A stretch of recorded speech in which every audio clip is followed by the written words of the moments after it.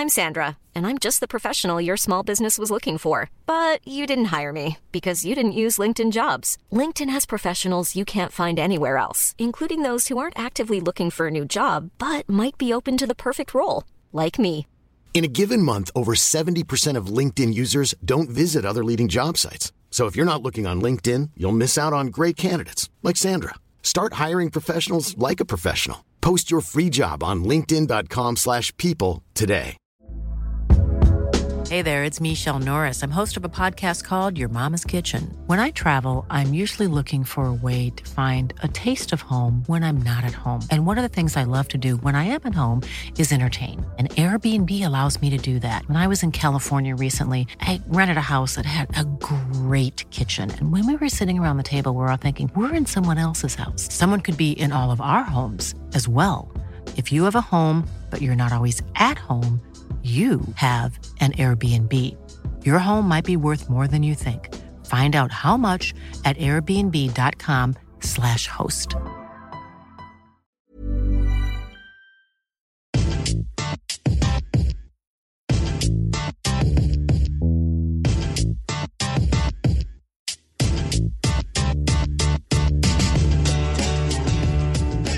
It's Sunday, which means it's time for the front three.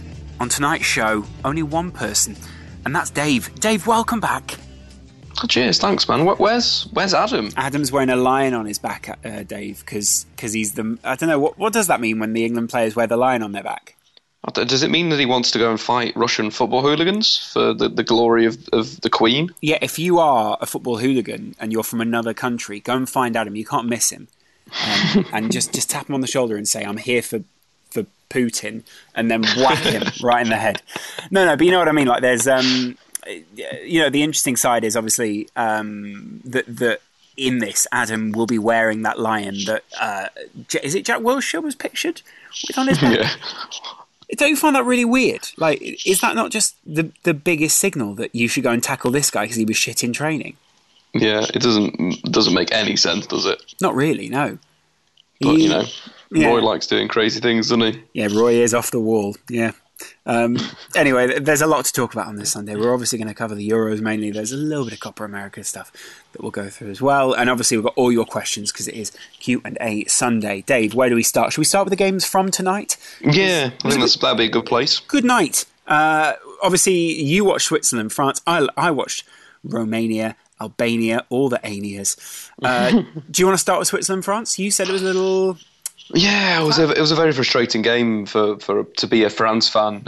I would say I feel that players like Paul Pogba, for example, are just not getting utilised as well as they should be. You know, you look at the Paul Pogba that played for Juventus this season, one of the best players in world football.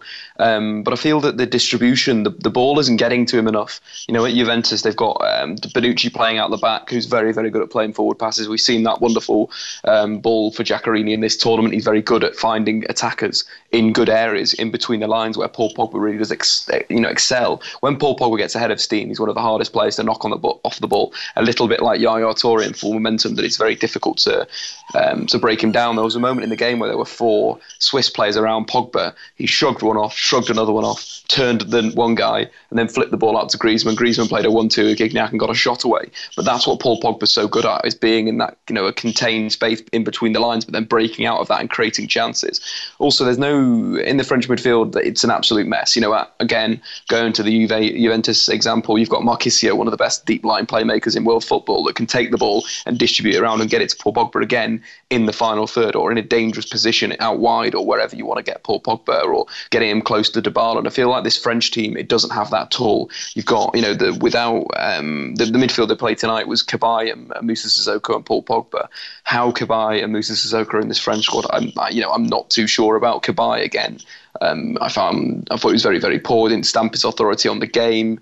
Didn't sort of command the area. And Sissoko's best parts of the game was when he was falling over in the penalty area. I just feel this French team is a little bit disjointed. It's all on Dimitri Payet at the moment.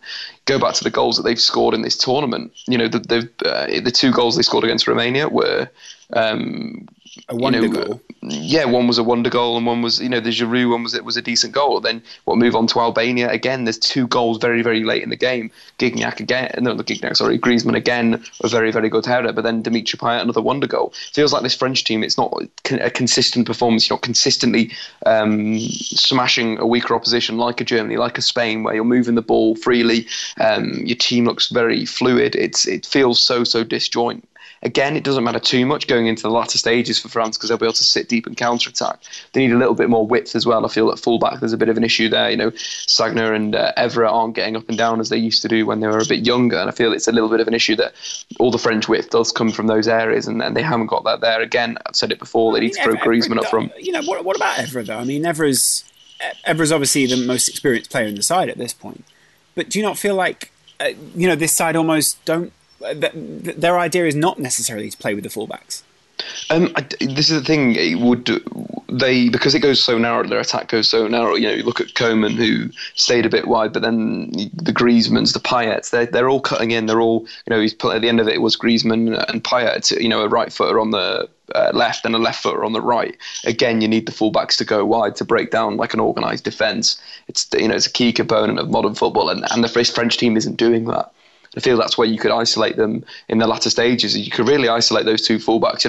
I think today could have been a good opportunity to play Samuel Umtiti and Mignolet in the fullback positions just to see what they can do. Yeah. See if they are a better example. Samuel Umtiti would be quite good in the latter stages, extra height, centre back by trade, decent on the ball. So, it'd suit that left-hand side if it was going to be. I do think it should be Anthony Martial, Paul Pogba, Umtiti. So Umtiti at left back, Pogba left central midfield, and then Anthony Martial left wing. Again, Kingsley Coman, he's a frustrating player for me, really frustrating.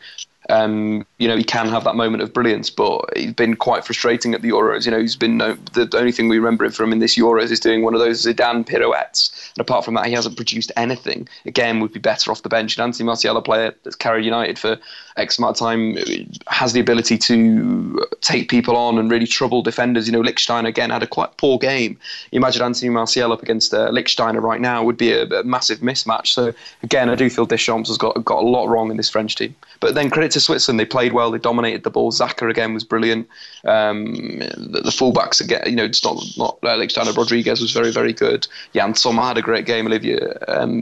Giroud was very, very poor again, very, very dodgy. But yeah, this Swiss team could potentially catch a few people out. They work very hard. Well, we'll see about that. I mean, that's the issue, is the hard work paid off against France because they didn't necessarily have the answers, but there might be a few other sides out there that have the answer, especially maybe a more... I don't really want to say that the France aren't necessarily a well put together side, but I do think they're married to certain ideas, don't you, Dave, that don't necessarily go well in this tournament right now, and they're not adapting well enough, like you're saying. Like, they're a little bit too into the ideas of using certain players in certain positions and scoring a certain kind of goal. Yeah, I think that structurally they are a little bit of a mismatch. Again, they could play like Atletico Madrid in a way, maybe not so much like Atletico Madrid in how they Atletico attack with crosses into the box, but more of how they defend and how they break, because you've got someone of real good quality there in Antoine Griezmann. He's so difficult to track if he's running from deep and he's attacking space from deep when he's got a head of steam, running ahead of a target man, or getting in behind, breaking down that final line, which would work with playing someone like Gignac and Giroud. But then that's switching the system to a 4-4-1, which completely goes against the 4-3-3 that Deschamps has played for the last year or so. So again, it just seems a little bit broken. Like, a great front four for them would be Giroud off, Griezmann off Giroud, and then maybe Martial at one side, Payet on the other side, and then two very, then Pogba, Kanté would be a very good system, very good side that'd break quite well. But I just don't feel Deschamps is going to do that. He's going to stick to this 4-3-3, which in a way doesn't get the best out of his best player. Yeah. Although, do you need to play always to your best player's strengths? Maybe you want to go wider for the system, which tonight helped Albania make, history against Romania, who also had a pretty good system. And you've got to admit, Romania will feel a little bit hard done by after this game. Albania needed a win, and frankly, they needed a bigger goal difference in this one. But who can blame them for wanting to sit back and make history for Albanian football by winning their first match at Euro 2016? It could be 3 points that take them through, but we've got to wait for the rest of the games to come to an end to find out. Really fascinating match, Dave. Both sides look nervous. Albania again looking nervous, and Romania. Did they deserve to go through to the next round? You know what? They probably have been a different adversary to the one that Albania are going to be, because their intensity and the organised nature of the way they attacked was probably slightly more impressive. But there's something about Albania. There's that the heart, the desire, and the things which are essentially intangible about this side, which are brought together by a coach who's doing pretty well at this tournament. So I was impressed with Albania. What did you think of the left side? I went obviously going to the Switzerland versus Albania game over in Lens. I was very impressed with Lenji and I'm going to butcher this guy's name. Aguli, is it the left back? I quite like how they were interchanging them. One would go forward, the other one would cover the left back slot. One would be the left wing, and it was quite fluid. That, and also the number 10 Sidaku, who scored the goal, the famous goal for Albania. Yeah. I was very impressed with his hold-up play. What did you think of those today? That left side and that target man. I was. I'm especially impressed by the width that Albania seem to get, especially on their counter attacks. And they've always got an outball there, which is great. Lenjani basically was a good outball, but at the same time, I don't feel like there was enough end product there from him. That was the thing. That's the issue, is that actually whoever was matching up tonight, which I think was Sapanaru, I want to say that's his name. Sapanaru was matching him up quite nicely, and that was his issue, is every time he wanted to go to crossing, it was way easier for him to win a corner and basically settle for that than whip something in and, essentially score a goal from open play for Albania. By the end, Albania again looking leggy. I do think that's part of the problem in this tournament, is that actually it's keeping your head when you're that leggy, and Albania look very, very nervous. And at the same time, I think that drains them very quickly. And then when they make substitutes, they bring on someone like Loksana, it can disrupt the system. And I think that's the issue, is that actually there are some sides who are maybe more used to this. And frankly, from playing from having an Italian coach, I would have maybe expected Albania to be a little more organised. And there's a lot of what feels like last-ditch defending. That's not necessarily a criticism, because obviously I think they're doing fantastically to get to this point, first win, etc. But you'd say I think in the next round, if they do end up going through, they're going to struggle against whoever they get through against, because essentially there are gaps at the back. And tonight there was the woodwork hit by Romania. There are a lot of chances created. Romania will regret not scoring some of those goals. But Albania could still go through. We'll see. Ahead of some other really good sides. So, they're one of 24 teams at the moment, I think. Well, 23 now that Romania have gone out. Dave, should we go to Saturday? Let's do it. You were at a wedding in the evening, but I'll forgive that. I was having a great time. You've seen Belgium versus Republic of Ireland. Talk to me a little bit about the game, because I watched the whole thing through with Hugh Izzy on TFR Live. It was a good broadcast, but ultimately, whilst Ireland frustrated in the first half, by the second half they were left frustrated, because everything seemed to backfire on them. Yeah, it was quite interesting. The Belgium goals, obviously, I was very critical of Belgium in that first game. Again, in the first half, weren't so great, but the two key goals, the first and the third that killed the game off, were both on the counter attack. Again, pretty stupid from Martin. Well, not stupid from Martin O'Neill, but it seems like that's not where you want to get caught against this Belgium side, because they do have that ability to break at you with the likes of Kevin De Bruyne and Hazard and Lukaku as well. Obviously, he was quite poor in the first game, but did well. Took both of his goals very well. And again, they had a little bit more width. The thing the right back created the second goal with a pretty decent cross for Witsel. So again, I do feel this Belgium team will get caught out by a top side, but they probably will get through this group now. I think this was the big game, right? If Ireland had won that, would have been through. Belgium potentially would have been out. So yeah, it's going to take some time for a real click. But Kevin De Bruyne created 7 chances against the Republic of Ireland. That was 4 more than any other player on the pitch. So he's hitting a bit of form again. And if you want to build the team around anyone, it's Kevin De Bruyne. All you need to do in world football. Simple, this game. Simple this game. Easy, mate. Easy. Bloody easy. You got Lukaku on a sweepstake. I did. Obviously, early on, that's a little bit frustrating, but now, great. Yeah, it's interesting because nobody scored any goals at these flaming Euros. What the joint top scorers? There's quite a few players that have scored 2 goals, and Lukaku is now there.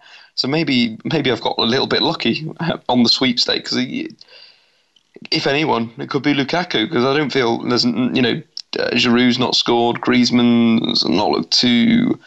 Not on fire. Morata obviously had a very good game for Spain against Turkey. Took both of his goals very, very well. If you want to, go back and see a good goal, I think it was Morata's second goal that was following a 21 pass move from Spain. Very, very impressive. But I do feel, Lukaku, that's a good little punt now. Quite happy about that. Yeah. Well done, Dave. Well done on Thanks. getting someone on a sweepstake. Skillful. What about Alex Witsel? Because obviously Alex Witsel got the other goal, and most people were saying that this was the side that was supposed to start for Belgium in the first game. That was combined with Moussa Dembele in central midfield, and then De Bruyne had a slightly different role. That was because of what Carrasco was out on the right hand side, or depending on whether he swapped over with Hazard on the left. Do you prefer this formation to the original one they played? Obviously, it's preferable in the sense they won 3-0, but. Yeah, it works, doesn't it? In a way, you've got you don't have Marouane Fellaini in there. You've got somebody that can be aggressive, that can move the ball on quickly in midfield. And Moussa Dembele, be combative, take on people, deep holding role. And then with Carrasco out wide, we saw what he could do with Atletico Madrid in the Champions League final. He's a fine winger. And he's a natural winger. So again, it opens up space for De Bruyne to go out and drift and combine with him, and Hazard can be on the other flank. So this system feels a lot better. 100,000% feels a lot better than what they started with in against Italy, that they massively struggled. Iceland also somewhat making history. They were so much closer to history than they probably know with the own goal in the 88th minute. But close. Well done, Iceland. Sigurdsson with the penalty that possibly wasn't a penalty. And obviously, that leaves them in a position where they are second to Hungary in the group, ahead of Portugal and Austria, basically level on goal difference with Portugal. It sets the group up pretty perfectly, actually, for the final games. So obviously, we'll preview those games come the day. Portugal then, though, Dave, frustrated by Austria. And again, Ronaldo frustrated.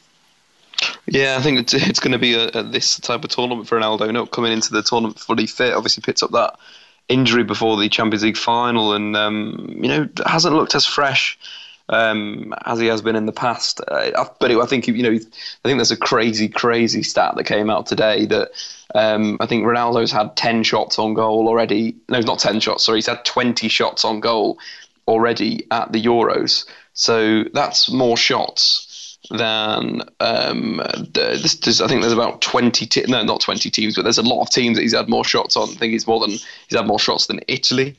He's had more, let me just go, so more than Italy, than Wales, than Turkey, than the Czech Republic, than Sweden. It's absolutely insane. This fella just next level. So I think he'll pull out the bag in that last game, and you sort of carry them through, and that's how that's going to sort of go down. Yeah, but I mean, he hasn't pulled it out of the bag so far. A lot of people making the jokes. You can swap back with that kid now. But obviously, it hasn't been pulled out of the bag so far for Portugal. What could they do to make maybe his? Because obviously there are shots, and then there are shots, aren't there, Dave? Yeah, I think there's the quality of the shots, isn't it? And that's a big thing for any player. If you're just shooting for the hell of it, and you're not shooting in the right area, then that can become an issue. You do want players to have a high volume of shots, but if they're doing it instead of playing a pass or instead of playing a through ball, trying to take the game to the opposition by themselves, that can become an issue. But I feel with Ronaldo and with this Portuguese setup, it's a different setup to a lot of the team, as we mentioned in the preview. It's without playing a true number 9. So again, maybe they could look at that, bringing it in, potentially bring in Rafa starting Rafa from the start. Rafa, a player that played for, who did he play for this season? I've just forgotten, for Braga this season. Played as an attacking midfielder, scored over, I think it was like 12 goals, and now he's moving to Benfica. He could be someone that could be quite interesting, a bit of an X factor. But again, they went with quite an aggressive system with Quaresma, Nani and Ronaldo. So maybe that was a little bit too much. But the selection of William Carvalho I thought was decent. Someone that can move the ball a bit quicker than Danilo from deep. So it's one of those things where this Portuguese team might be one of the. We always have at tournaments. We always have teams that struggle through the groups and then they bang in the knockout stage. And I feel Portugal could be like that because they've got a very combative midfield that you'd imagine would be very, very good coming up against any other midfield. In terms of their pressing, in terms of their herring, their tackling. Someone with. Moutinho in there. Is that the Andre issue Gomes. with Portugal though? They say they got those attackers, but you've never seen them bang at a tournament. They've obviously got to the final against Greece. There's a number of different iterations of this Portugal side. Maybe even going back to the Figo years when they were supposed to be doing so well, but it's the end product. It's all well and good getting to a semi or something like that, but does that really matter? Yeah, I do. I think that's the big thing, isn't it? It's getting over that line themselves. But I feel there's a right combination of players in there. It's a manager thing, similar to what we're saying about Deschamps. I feel that the Portuguese manager thing, is it Paulo Santos? Yeah. I feel like he needs to find that right formula, but that kind of happens. Sometimes you do stumble on it, especially in a tournament that you've got to win. Well, how many games you've got to win the final? Well, they've got the last 16, then the quarters, and the semis, and the final. So technically, if they can get through the group, they've got to win 4 games in 120 minutes plus penalties. True. And if he can stumble on something in any of those games, then maybe he's there. Talk to me a little bit about Friday night, Dave, because I'm fascinated to see what you think about Italy-Sweden. Italy, so far, the darlings of the tournament, in the sense that they've played the 2 most complete games from a lot of people's angle. That back line of BBC, and up front, Eder, who most people are questioning, and most people's comment is instantly, you could do better at Inter Milan. And then a midfield which the shape has continually sort of changed throughout this tournament. Yeah, I think Italy's a really interesting one. Yeah, stand over, see you later. Ronaldo, Bale and Benzema, we've got a new BBC in town. These lads have been very, very, very impressive. All 3 of them, Chiellini, Bonucci and Barzagli, have been absolutely awesome. Buffon's been brilliant. The shape is so good. I think they've got great balance for playing Candreva on the right-hand side, and then it was Darmian on the first in the first game, and then Florenzi in the second game as the left wing-back. Their midfield looks very good. It's got a lot of aggression in there. They've got Daniel De Rossi holding, being the sort of the ball player. Then they've got Parolo really putting pressure on the opposition, putting in a lot of tackles, and then Giaccherini that again has exploded into international tournaments, scoring goals and being the creator. Up front, they did have a slight issue with Pella and Eder through the game. Zaza came on and he was very, very good. Zaza's a player that could be, again, sort of like your Giaccherinis that sort of turn up at an international tournament. Zaza's been at Juventus this season after having a fantastic campaign at Sassuolo when they got promoted back into Serie A. But he's a player that's a little bit different than Pella and Eder in that he's a midfielder that plays up front in a way. So he's a little bit more creative. And as soon as he came on, the game sort of changed. Look at the goal. It was a throw to Zaza, that little flick to Eder, who finished it very, very well. But I feel with this Italian team is they just look so comfortable when they're defending. What's really nice about it is how it's so fluid from one flank to the other. So what you get is if the opposition are building up with the fullback, the sort of the wide central midfielder will go out. So they play with De Rossi holding, and then it's like then it's Parolo and Giaccherini are the 2 central midfielders ahead. So what they have, if the ball's with the fullbacks or it's deep in midfield, they'll go and deal with it. The wing backs won't. But then when it gets to a wide area, what will happen is the wing back will go up. And the back 4 will transition and swing around, so it'll become a back 4 again, and then the wide player will sort of join the midfield and be pressurising. So in a way, it looks like it's a 3-5-2, but if you zoomed out, when they're defending wide areas, it looks very much like a 4-4-2.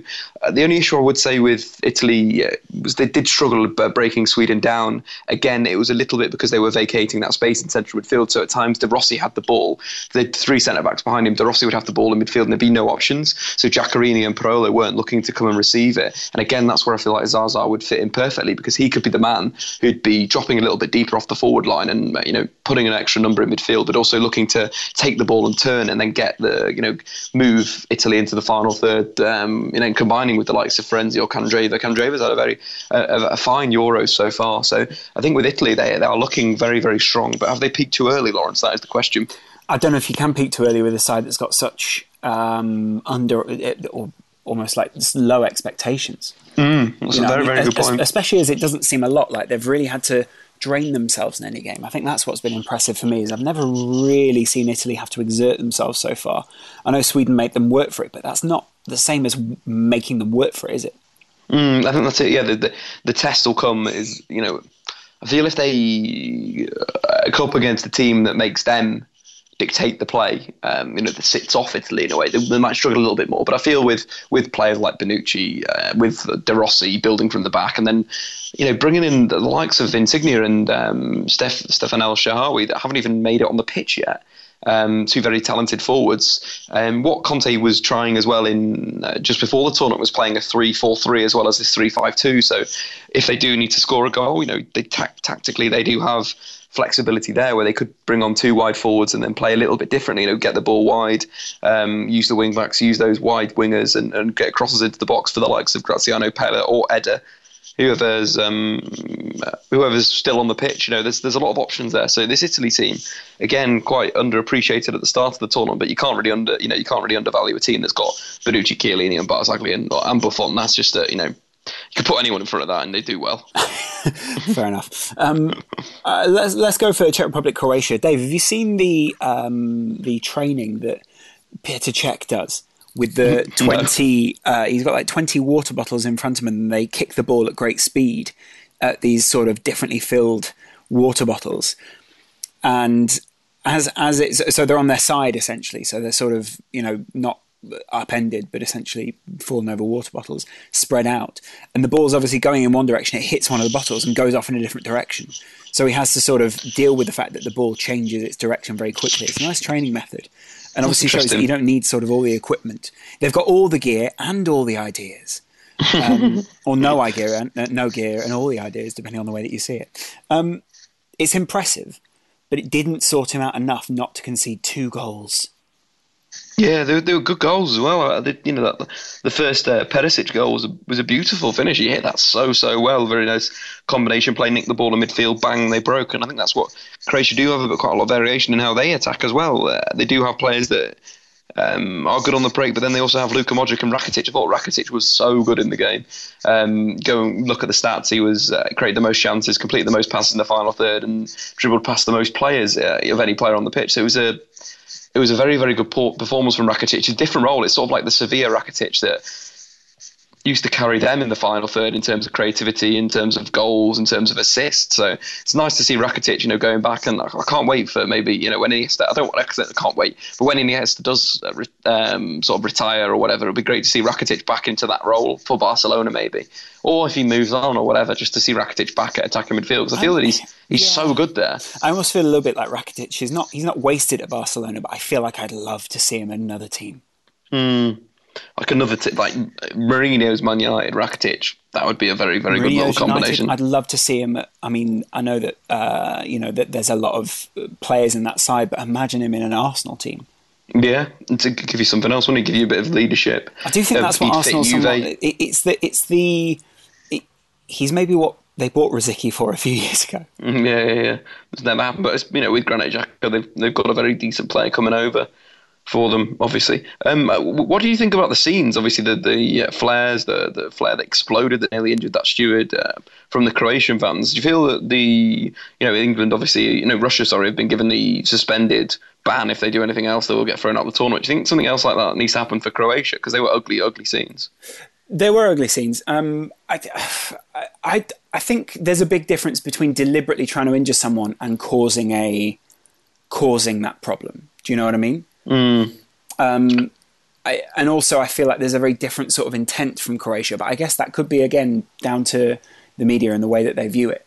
I think any set of fans that are irresponsible definitely need to have something put against them. But my issue with it is,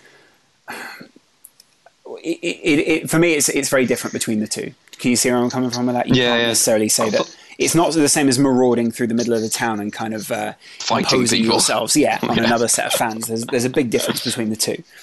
But at the same time, I totally see where anyone would come from if they were, especially as it's putting other people in danger. I think there's one thing in two sets of brawling fans, but definitely there's a real issue between the big difference between the two. Have you seen there's some footage of I think it was an Irish fella that was filming it from inside the ground, and when the flare blows up, I think you can hear people sort of screaming. It does put a bit of panic around there, because obviously, the terrorism issues that have happened in France in the last year or so that have been absolutely disgraceful. Obviously, it's quite worrying. So for that, the explosion to be there, not the greatest, but also I think Clattenburg refereed that very well. It was Clattenburg that was refereeing that game, wasn't it? And I think he dealt with the situation very well. Credit to him. And do you think those referees are going to be briefed League about that? I think those referees are going to be briefed about that, because that's something that I think a lot of people are very conscious of at the tournament. That's why I think is the biggest sort of element of irresponsibility, and maybe something that young guys just aren't as worried about, is the idea of terrorism anywhere. And there's going to be a lot of people who maybe aren't as sympathetic to the idea as a lot of people in maybe France and England are. And I think we also kind of forget the regions that other people come from, and the fact that, this is... I was saying to someone earlier today, I almost feel like it's a bit of a shame it's being held in France. Not because, I don't like France as hosts or whatever, but I see the merit in holding it in places that are not necessarily developed in the same way, or maybe have... I saw the merit of holding it in Poland and Ukraine a few years ago. I saw the merit of holding the World Cup in Brazil. I see the sort of corporate cash-in, and then the way that people treat France very differently to the way that they treat Poland. And I sort of see an air of like decadence and sort of like, this is ours, we'll do whatever we want with it. And I worry about that, because I don't think that's all that football should represent now. I don't know if I made that point in the clearest way, but moving on to decadence and everyone wanting to impress. Spain versus Turkey, Dave. Frustrated for quite a while, and then suddenly it was again head versus heart against Turkey, isn't it? As Turkey hair around the pitch like headless chickens. Spain essentially took advantage, and Morata came away the hero of the game. Yeah, Morata picking up the 2 goals, had a very good game, took them both very well. But I was very impressed with Nolito. His movement was excellent during the game. He was always on the move, and I feel he wasn't doing that in the first game. It just felt a little bit stagnant. But he scored. He took his goal very well. Created more chances than any other player on the pitch. Got the assist for the first Morata goal with a decent cross. So I feel like he could be a player, like we kind of mentioned him, we touched on him before, that gives Spain something else. He's a player that's not coming to the ball, he's going away from the ball, and he's running in behind. He's I think it was his movement for maybe he wasn't involved in the goal, but I think it was the second Morata goal. Just go back and watch his movement. He's just constantly on the move. He's constantly going in behind. He's constantly pulling his fullback around. And I think it opens up space for, I think it's Jordi Alba that gets the assist for the goal. And you just watch how Nolito pulls the fullback in, the opposition fullback in, and Jordi Alba just sort of like sneaks in behind him and then cuts it back for Morata to finish. Yeah, and there was obviously the issues in the first game. I thought they were crossing too much. They were crossing from poor areas. They kind of negated that, but this Turkish side isn't the best team in the tournament, so they expect this Spanish team to go very far. Again, Andres Iniesta, he's got 3 man of the match performances in the Euros in a row. That's the final that they won, and then the last 2 games completed 94% of his passes, created 3 chances. It's amazing how much of the play goes through him, really, isn't it? Yeah, it's just become the pinnacle, the Xavi in a way. Like the Xavi stats for the Euro 2012 were ridiculous. Like his passes in the final third, his number of passes he completed were like outrageous compared to anyone else. And I feel like Iniesta's finally now taking that role on a little bit differently. Obviously, Xavi, Iniesta's Iniesta. They're very, very different players. Iniesta has that slightly different way of dictating a game, but it's still a fantastic game. It's a fantastic way to dictate a game of football, and great to watch. It would have been interesting to see what Xavi would have done at this tournament had he have remained, let's say, one of the top leagues. But he says it's one of the best decisions he's ever made, so... Good for him. He did enough. He's not one of the kind of guys where he's sort of like, oh, you left too early, mate. Although he did, just in a different sense. I think that was the kind of like Barcelona needed him to leave in a way to sort of transition the side. So yeah, but imagine him in Italy, it would have been perfect in playing for Juventus. Xavi at Juventus. That'd be interesting great. Headline from today. I mean, if we're talking about people returning to Europe, Pirlo saying that if Carlo Ancelotti calls on him, then he would go back to Bayern as a coach. I mean, that would be pretty fascinating. That'd be cool. That would just be cool. You're right, Dave. That would just be cool. Should we go through some of the questions, then we'll finish the show off with some previews for tomorrow, because there's some pretty big games, Dave. Yeah. What do you feel about questions? What kind of vibe are you down for, Dave? You've done a video on your channel recently about Mkhitaryan going to Manchester United. You clickbait whore. What have I become, Lawrence? What have I become? What have you become? You've just become someone who chases numbers, Dave. And I always thought that you were the master of numbers, not a chaser of them. Maybe I'm just making the numbers chase me, Lawrence. Maybe it's the other way around. I mean, I don't think that numbers chase in that way, but Alexis Blitzen says Mkhitaryan suited to the PL tends to be inconsistent and go missing for parts of the game. I agree. I feel like he is a playmaker that does go in and out of games, but I feel it's, in a way, that's your responsibility as a team to get him the ball at the right times. A little bit like United this season, not getting Martial the ball enough. Go out, 10 minutes in the game, won't touch the ball. That is the responsibility of the deep line playmaker. That's why Paul Scholes was such a genius, because he knew when to play if there was a weakness, if United were attacking down the right and they were getting somewhere. Ronaldo was destroying their left back. They kept on going that way. And I feel with Mkhitaryan it's like that. If Mkhitaryan's having a good game, continually get him the ball. Keep getting him the ball, because when he's in full flow, he's cracking. One of the biggest things he's good at is his timing of his run for getting him in behind defences. And if United probably will sit a bit deeper than they did this season with Mourinho, they will be counter-attacking. Mkhitaryan's a perfect man. Scored 3 of his 11 goals on the counter-attack last season for Dortmund. So expect big things. Hiring for your small business? If you're not looking for professionals on LinkedIn, you're looking in the wrong place. That's like looking for your car keys in a fish tank. LinkedIn helps you hire professionals you can't find anywhere else, even those who aren't actively searching for a new job but might be open to the perfect role. In a given month, over 70% of LinkedIn users don't even visit other leading job sites. So start looking in the right place. With LinkedIn, you can hire professionals like a professional. Post your free job on linkedin.com/people today. Hey there, it's Michelle Norris. I'm host of a podcast called Your Mama's Kitchen. When I travel, I'm usually looking for a way to find a taste of home when I'm not at home. And one of the things I love to do when I am at home is entertain. And Airbnb allows me to do that. When I was in California recently, I rented a house that had a great kitchen. And when we were sitting around the table, we were all thinking, we're in someone else's house. Someone could be in all of our homes as well. If you have a home, but you're not always at home, you have an Airbnb. Your home might be worth more than you think. Find out how much at airbnb.com/host. If Mkhitaryan does sign for Manchester United. Interesting. What about that idea though, Dave, that, obviously Mourinho signs a certain kind of player. Does he fit that profile? This is the thing.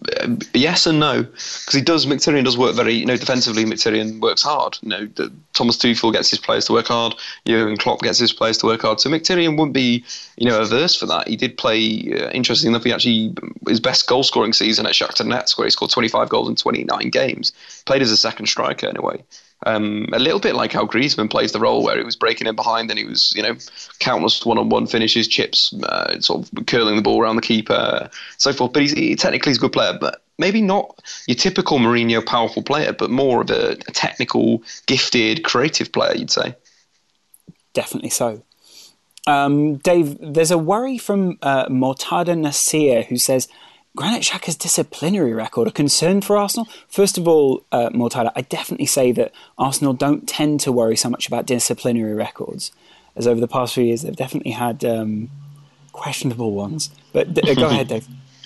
I don't think that's an issue. I think he's a combative player. I think that it's a bit lazy punditry from people that says disciplinary record is an issue because they potentially don't know enough about the player. One thing that Xhaka does do, he wins the ball back a lot. He makes a lot of tackles. If you make that volume of tackles, like your N'Golo Conte amount of tackles, you're going to get bookings. You're going to get yellow cards. You're going to get sent off because that's the nature of it, right? If you're making 10,000, 1,000 tackles, potentially you're going to miss time.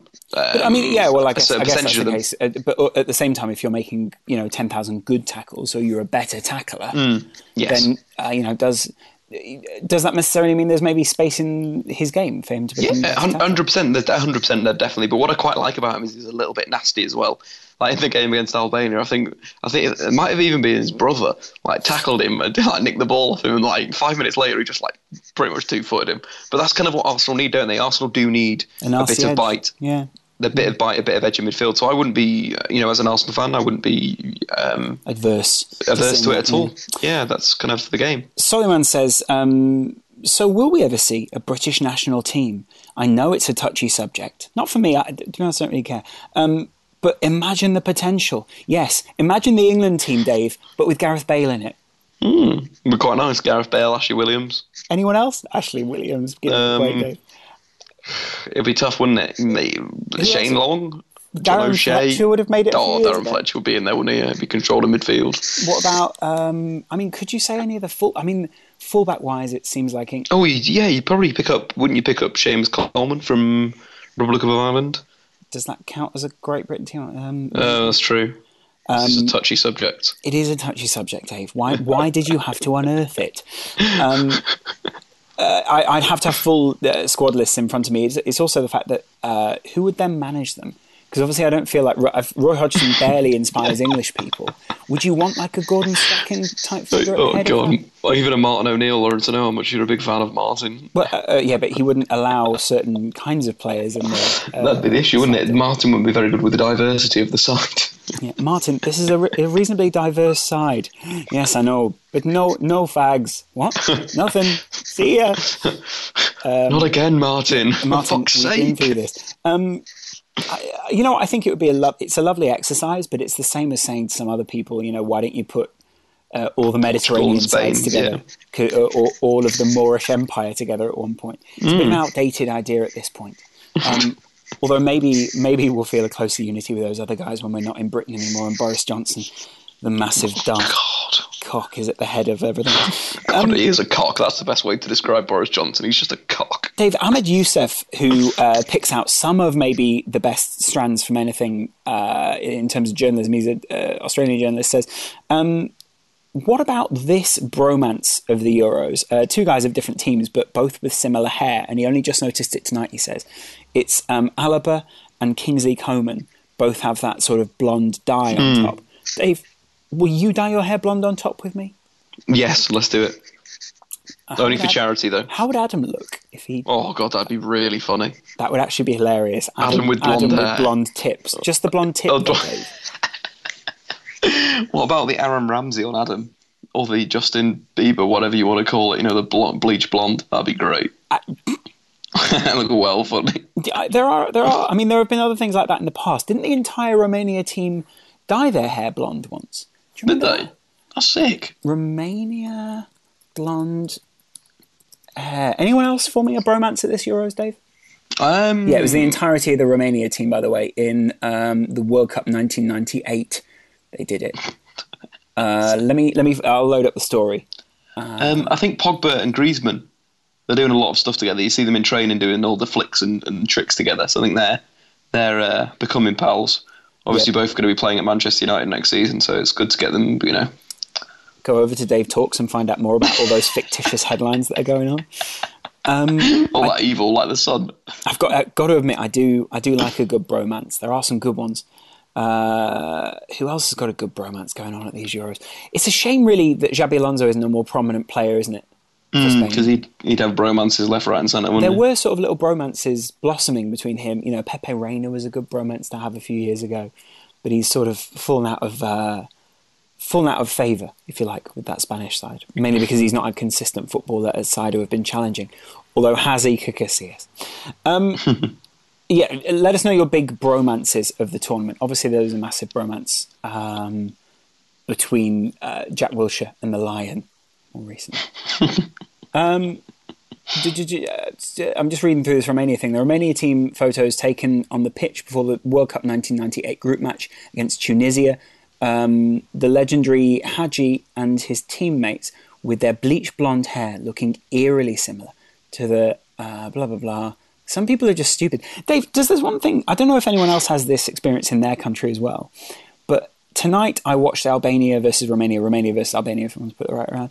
Mark Lawrenson, unless he's commentating on players that he knows, just makes gross generalisations about every other country until he hits something that's maybe even vaguely true. Like, for instance, I thought Albania weren't playing all that bad against Romania. Romania were clearly the better team, but all that Lawrenson had to say was...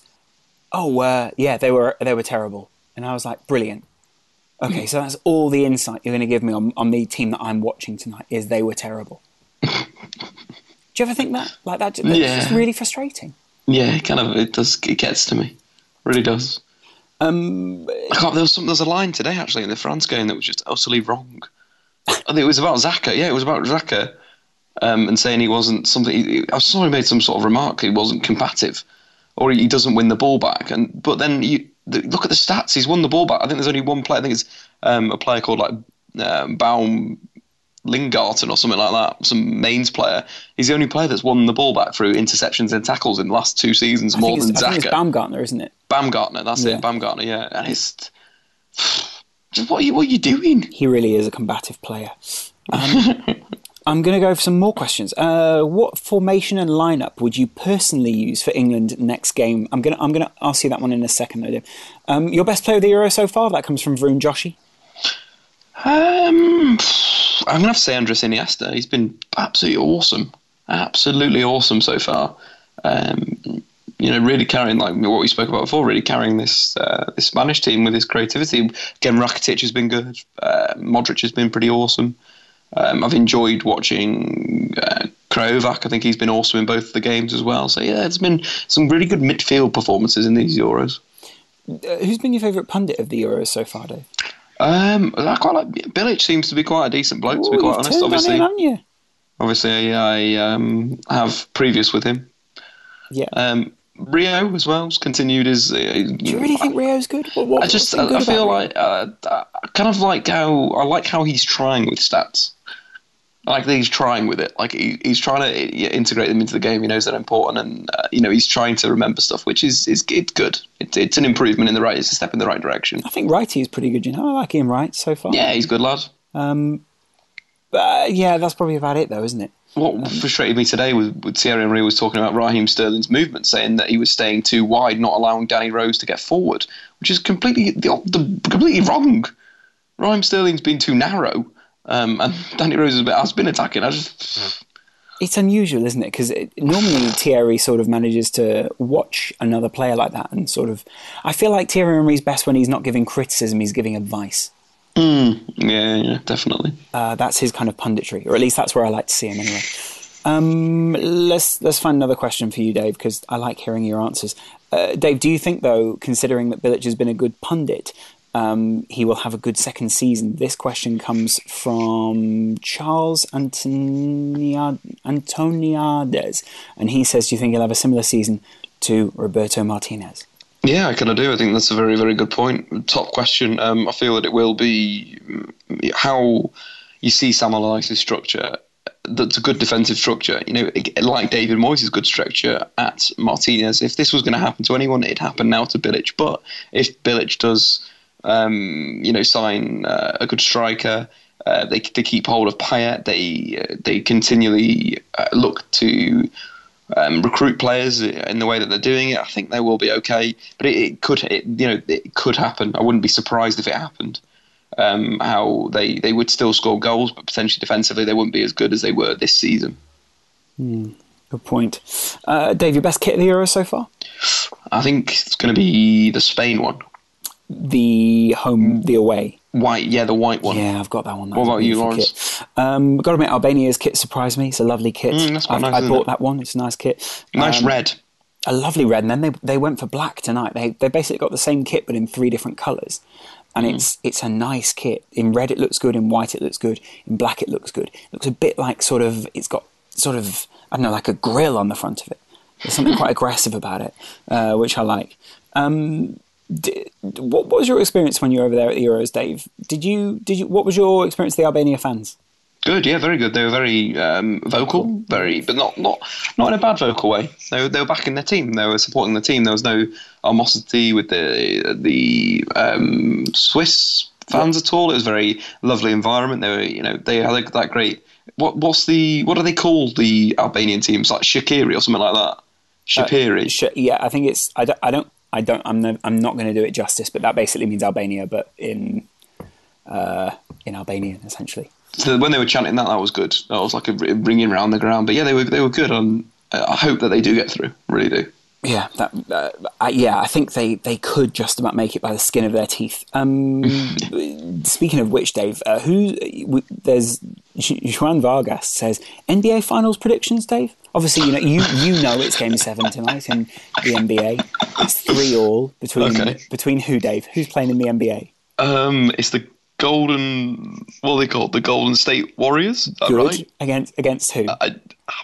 Is it the LA Clippers? No, it's. I mean, it was a C though, didn't you? Is it? Who else could it be though, Dave? Could it be Dwayne Wade in the Miami Heat? Could it? No. I'm going to go with the Cleveland Cavaliers, Lawrence. Yeah, correct, Dave. Well Googled. So who do you think is going to come out on top? LeBron and the Cavs, or Stephen Curry and the Warriors, Dave? Right, let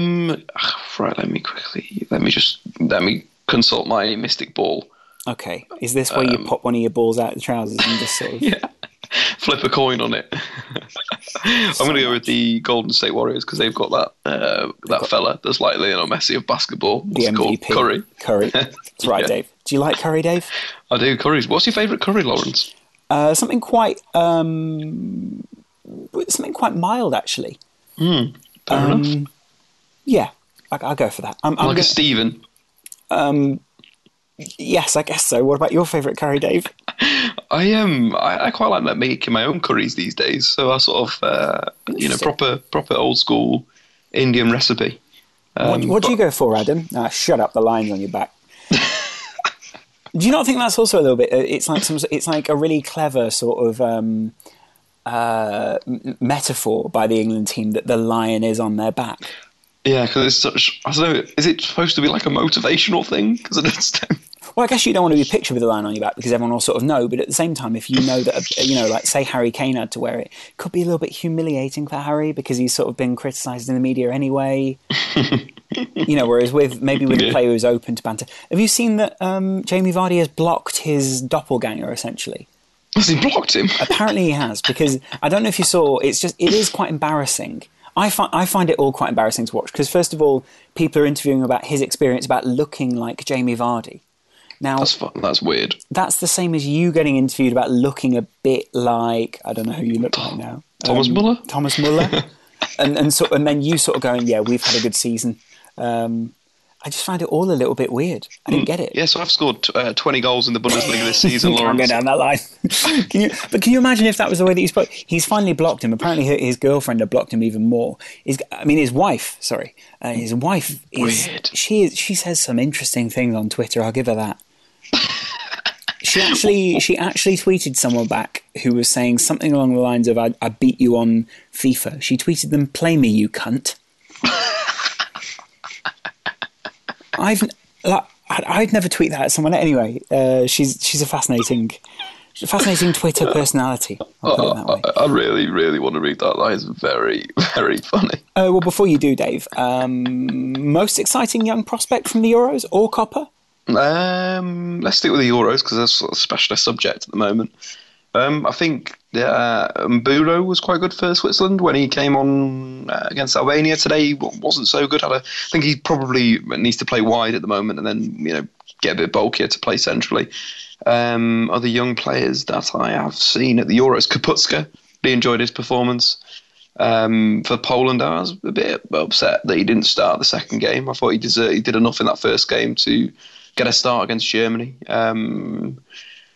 Other young lads in the way, Emre Moore that's come on a little bit. The sign for Borussia Dortmund has been okay. Kingsley Coman, obviously, he's been playing. Marcus Rashford, I thought he was quite good when he came on. Against Wales, I thought he gave us a little bit of attacking pace, output, going at the opposition. Anthony Martial's obviously not played enough minutes. Same with Renato Sanchez, been looked good when he's been on the pitch. So there are a few of the names that I go with, Lawrence. Have you been impressed with any of those young players? You know what? I was considering who I thought was young at this tournament. I still find it fairly harsh the way that people sort of criticise Raheem Sterling. I find it difficult. You and I were saying pre-podcast, if he hadn't moved from Liverpool, what would people be thinking of him right now? Would there be a different perception of him, do you think? I think there would be. I think that if he'd stayed at Liverpool, he would have got on to that next level, I think that was the big thing. I think we even mentioned it when we were speaking about the move, that again it's just a bit too early for Sterling. He needed a good 4 or 5 years at Liverpool. Move on when he's 24, 25, when he's learned the game and learned to handle the pressure. Because quite frankly, now at Manchester City and for England, he's getting a lot of criticism, and that can affect a player's confidence. And yeah, he hasn't been great in this tournament so far, but he needs to be smart. He really does need to be smart. He needs to get under Pep. He needs to be working hard, really, really hard. No messing about. Just extra training, and after the game, this is his time that he needs to go. Do you feel like there's a big difference between, because it's interesting to watch. Interesting to watch the difference between maybe this generation of Italy. I don't think we've seen a generation like this in England that Italy have right now. The sort of Bonucci generation for quite a while. A player with that kind of mentality. Which players do you think match the Italian mentality? I don't mean in a sense of going down or any of the sort of truisms, but who matches that rock solid, dedicated element? Is there anyone like that for the England team? That's a real difficult one, isn't it? Again, you could look at some of the, you could look at someone like Harry Kane that did look like that for Tottenham, that he looked like he could carry them in a way. I don't think defensively, I don't think they've got someone like that. I think Joe Hart, for all his good stuff, like the save, or the save that should have been made for the Gareth Bale free kick, that should have never happened. I think in midfield, maybe Eric Dyer has that tactical edge to him, but it's nowhere near this Italian mentality. And I think that's, again, we kind of look down at it as a bad thing. Picking up a yellow card in the centre of the pitch for it's unsportingly, it's not English, but consequently you've got to do that. If you want to win football tournaments, you have to take those fouls, because it stops the opposition scoring a goal. And full stop, that wins you a game of football, right? I'm not sure I 100% agree with that, but I mean, would you feel comfortable with someone Luis Suarezing it on the line? Yeah, if my team wins the Champions League, yes. Would you really? Yeah. But surely your team would have it marred by the fact that you won the Champions League by handballing something on the line. Is that not seen as there's an unsportsmanlike element there? You see, I don't think my team would be very sporting though, Lawrence. Really? Yeah, I'd be teaching them all the tricks in the book. If it's in the rules, if it's not, if you're not going to get sent off for it, then why not? You know what I mean? Obviously, that was bad, and Luis Suarez, it wasn't a good reflection on Uruguay at that tournament. But they went on to win that game, right? Yeah, they did, because they missed the penalty. Exactly. Interesting stuff. Also, Dave, who would you take charge of if you were a manager? If you could take charge of any team at this Euros, who would you want to take charge of? You don't necessarily have to say France or Italy. You can say anyone. And they don't have to be a tournament-winning team. But who would you take charge of? That's a very good question. I would quite like to do England, to be honest, and get them to play a 3-5-2. Might be the game. What about you, Lawrence? Who would you like to drag out there? I'd take Albania first of all, but then I'd also take. I don't think I'd want Italy, because I don't think the Italian guys would look up to me enough. Who would I go for? Really, that's a good question, Dave. Germany would be good, maybe. Germany would be an interesting team. I do think I'd get along with the German guys. Who would I go for? I'd be interested. Let me just. Who would I want? I'd quite like Poland as well. Poland would be perfect. I'm not sure I'd like Poland, because I think I'd be a bit frustrated by Poland at times. I'd just build my team around Lewandowski. It'd be fine. I'd be interested to see how Croatia and Czech Republic would do, because I think I'd get on quite well with the talents of Croatia. Your Modric's, your Rakitic's. Yes. I don't know. I'm trying to work it out now. I'm not sure I want a Pogba or someone like that. Would I want a Romania? I wouldn't want a Belgium. Do you know what I mean? I want someone who I know is. You know what? I want Turkey. I think I'd go full on with Turkey, and I'd give them a little bit of head to go with that heart they've got. What would you go for? I think that would be quite cool. Turkey would be interesting, but then I don't I don't think you could. You're not going to be in the knockouts. You're not going to be in the semis, the quarters. Which would be a bit upsetting, Lawrence. Yeah. Good. Yeah. Cool. Anyway, Dave, should we finish off with a preview of England tomorrow night? England. Yes, let's do it. Yeah, good. Dave, England finish off tomorrow night. They finish off group. What group are England in? B. They finish off Group B against Slovakia. England are technically the away team here, but that doesn't really matter. England versus Slovakia, 8 p.m. BST. Preview me. Boom. So, Lawrence, who are you going to play up front? Who is your starting strikers? Sturridge and Vardy. Mm-hmm. What system are you going to play? I'm going to play a 4-4-2 with 2 sitting midfielders and 2 attacking midfielders, which essentially works out more like a 4-3-3 sometimes. I mean, you know what, Dave? It's not a million miles away from the system that you described France wanting to play at the beginning of the tournament, where it was actually more like a 4-3-2-1 or a 4-3-3. That would work quite well. I think I'd go with a flat 4, play 4-4-2. I do. A flat 4 would actually work quite well with this team. What I really liked was I quite liked Eric Dyer and Wayne Rooney. When England changed to the 2 up top, and I think it was for about 15 minutes after, it was probably about 45 minutes to the 60-minute mark, they were playing a flat 4-4-2. And it worked really well. I don't know why he changed it back to that 4-3-3 after they nicked the goal. I thought that was working well. Rooney and Eric Dyer looked very good in central midfield. In a way, Adam Lallana and Rashford, when he came on, looked good. A little bit deeper, like making that bank of 4 and then having the 2 forwards up as well. So I'd stick to the 4-4-2. Okay, fair enough. And then how do you think the Slovakia team are going to play? Because obviously they've done very well so far. They're also vying for top spot in this group. And if they beat England, then, well, they've got it, essentially. Because I don't know how I think Wales will draw against Russia. I think it's all about containing one man for Slovakia, and that is Marek Hamsik. Had a very, very, very good game against Russia. Dropped actually deeper, so they set up in like a 4-2-3-1 system. Hamsik plays like the number 10 role, but what he did for the first goal was he dropped between the 2 central midfielders, actually picked the ball at defensive midfield, pinged a 30-40 yard pass. Out to Vladimir Weiss, who cut in and scored a really good goal. Cracking pass. One thing that you need to be wary of Hamsik is that you need to basically pick him up. Somebody needs to be on him pretty much all the time, so he doesn't get those zones, or he needs to be passed on. There needs to be a communication there of, if Eric Dyer is picking him up in defensive midfield, then when he drops into central midfield, maybe Wayne Rooney has to press him, and then if he's going further than that, Sturridge or Vardy needs to pick him up, and it needs to be that communication, because if you give that lad a moment, he will kill you. That the assist for the first goal was that. Give him a split second, he turn, head up, beautiful pass. The goal that he scored was a short corner. Russia weren't organised. That's what England need to be ready for, is short free kicks, short corners, because that was an absolute banger of a goal. If you've not seen it, get on YouTube right now and go and check it out. Picking the ball up from a corner and smashing it in. And I feel that Hamsik is their big danger man. Obviously, Vladimir Weiss took his goal very well, but it is all about Hamsik.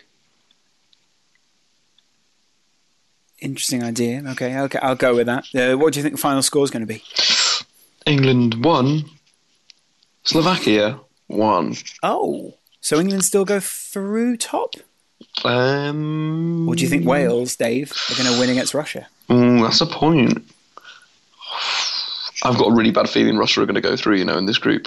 Dave, come on. No, I've just got that. No, I don't believe it, but I've just got that feeling that they're going to nick a win. Russia have been really weird. They've played rubbish both their games until like the 75th minute, and then they've played really well for the last 15 minutes. So if they can start well, I don't know.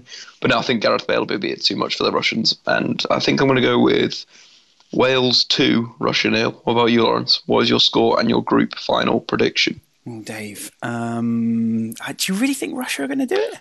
Nah, come on. I've just got a weird feeling. That's it. Do you know when you get those weird feelings in football? You're like, oh shit, this could blow shit up. Okay, I'm going to go. I'm going to go 2-1 to England against Slovakia. Yes. And I think Wales will win against Russia, which I actually think that will mean that England and Wales finish top of the group.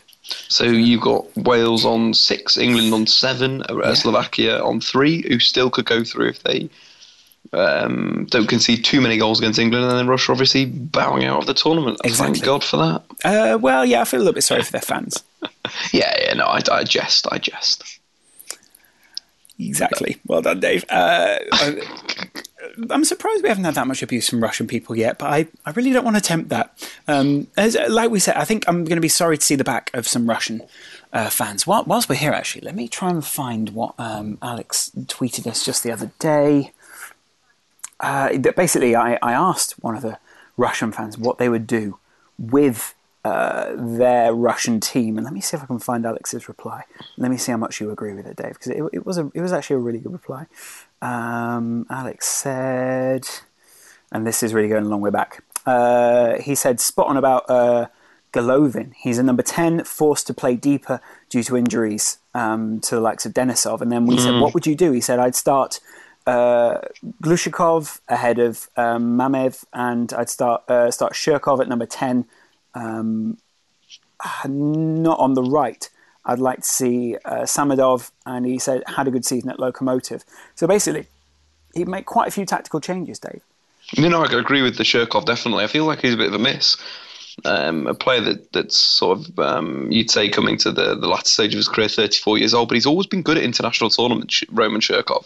A player that was very good for Zenit for a number of years. I think he fell out, Denisov and him fell out with the board, and they both got moved on. But I feel, he could have a bit of an impact.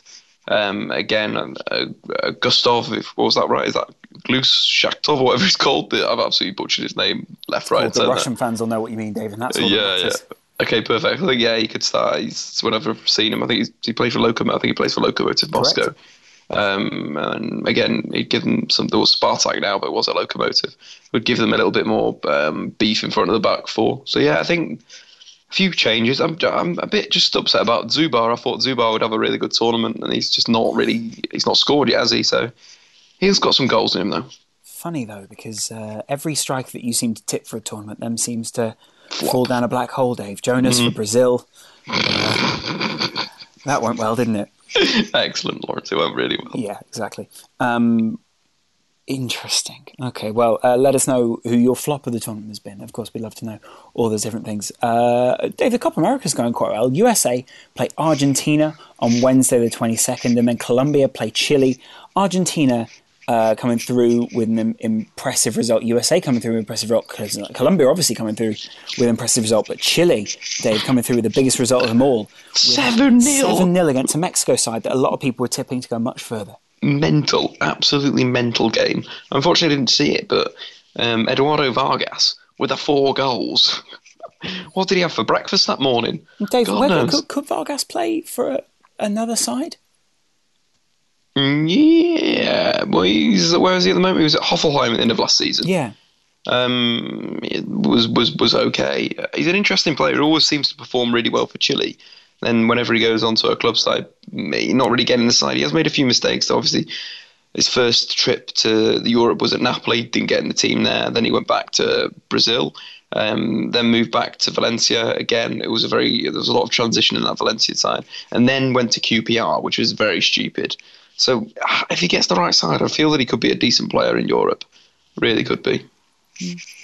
But I mean, really fascinating results for that. Obviously, USA coming through against Ecuador, Colombia through against Peru, obviously on penalties, and then Argentina absolutely thrashing Venezuela.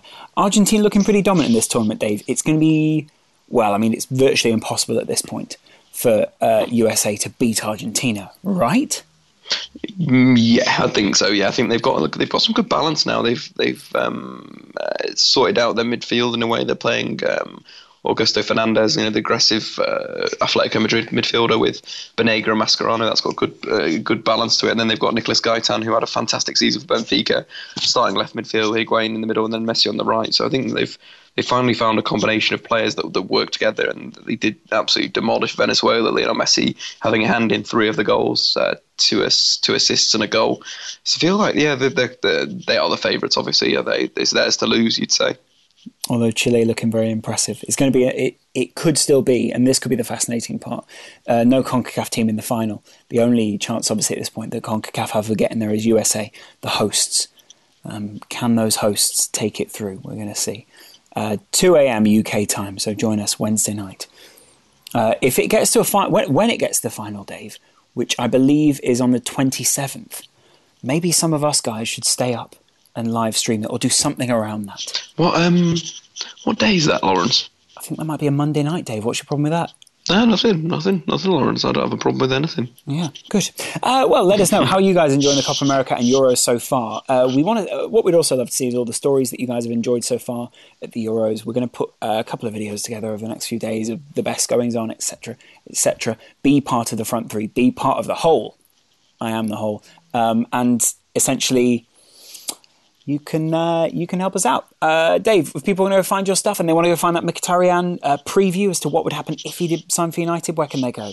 Well, go to Dave Talks, but hopefully by the time that you're on it, if you just put it into Google, I'll be number one on the SEO if I'm lucky. Is there someone else who's ahead of you?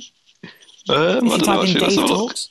No, not with Dave Talks. If you type Mkhitaryan to United, let's see. Type it in, Dave. I'm going to be upset here. I'll be nowhere near there. Right, let's go on to videos. Let's see. Yeah, nowhere near, Lawrence, I'm afraid, mate. Yeah. It's sad but true. I've no way, mate. No, actually, I'm on the first page of the Google search.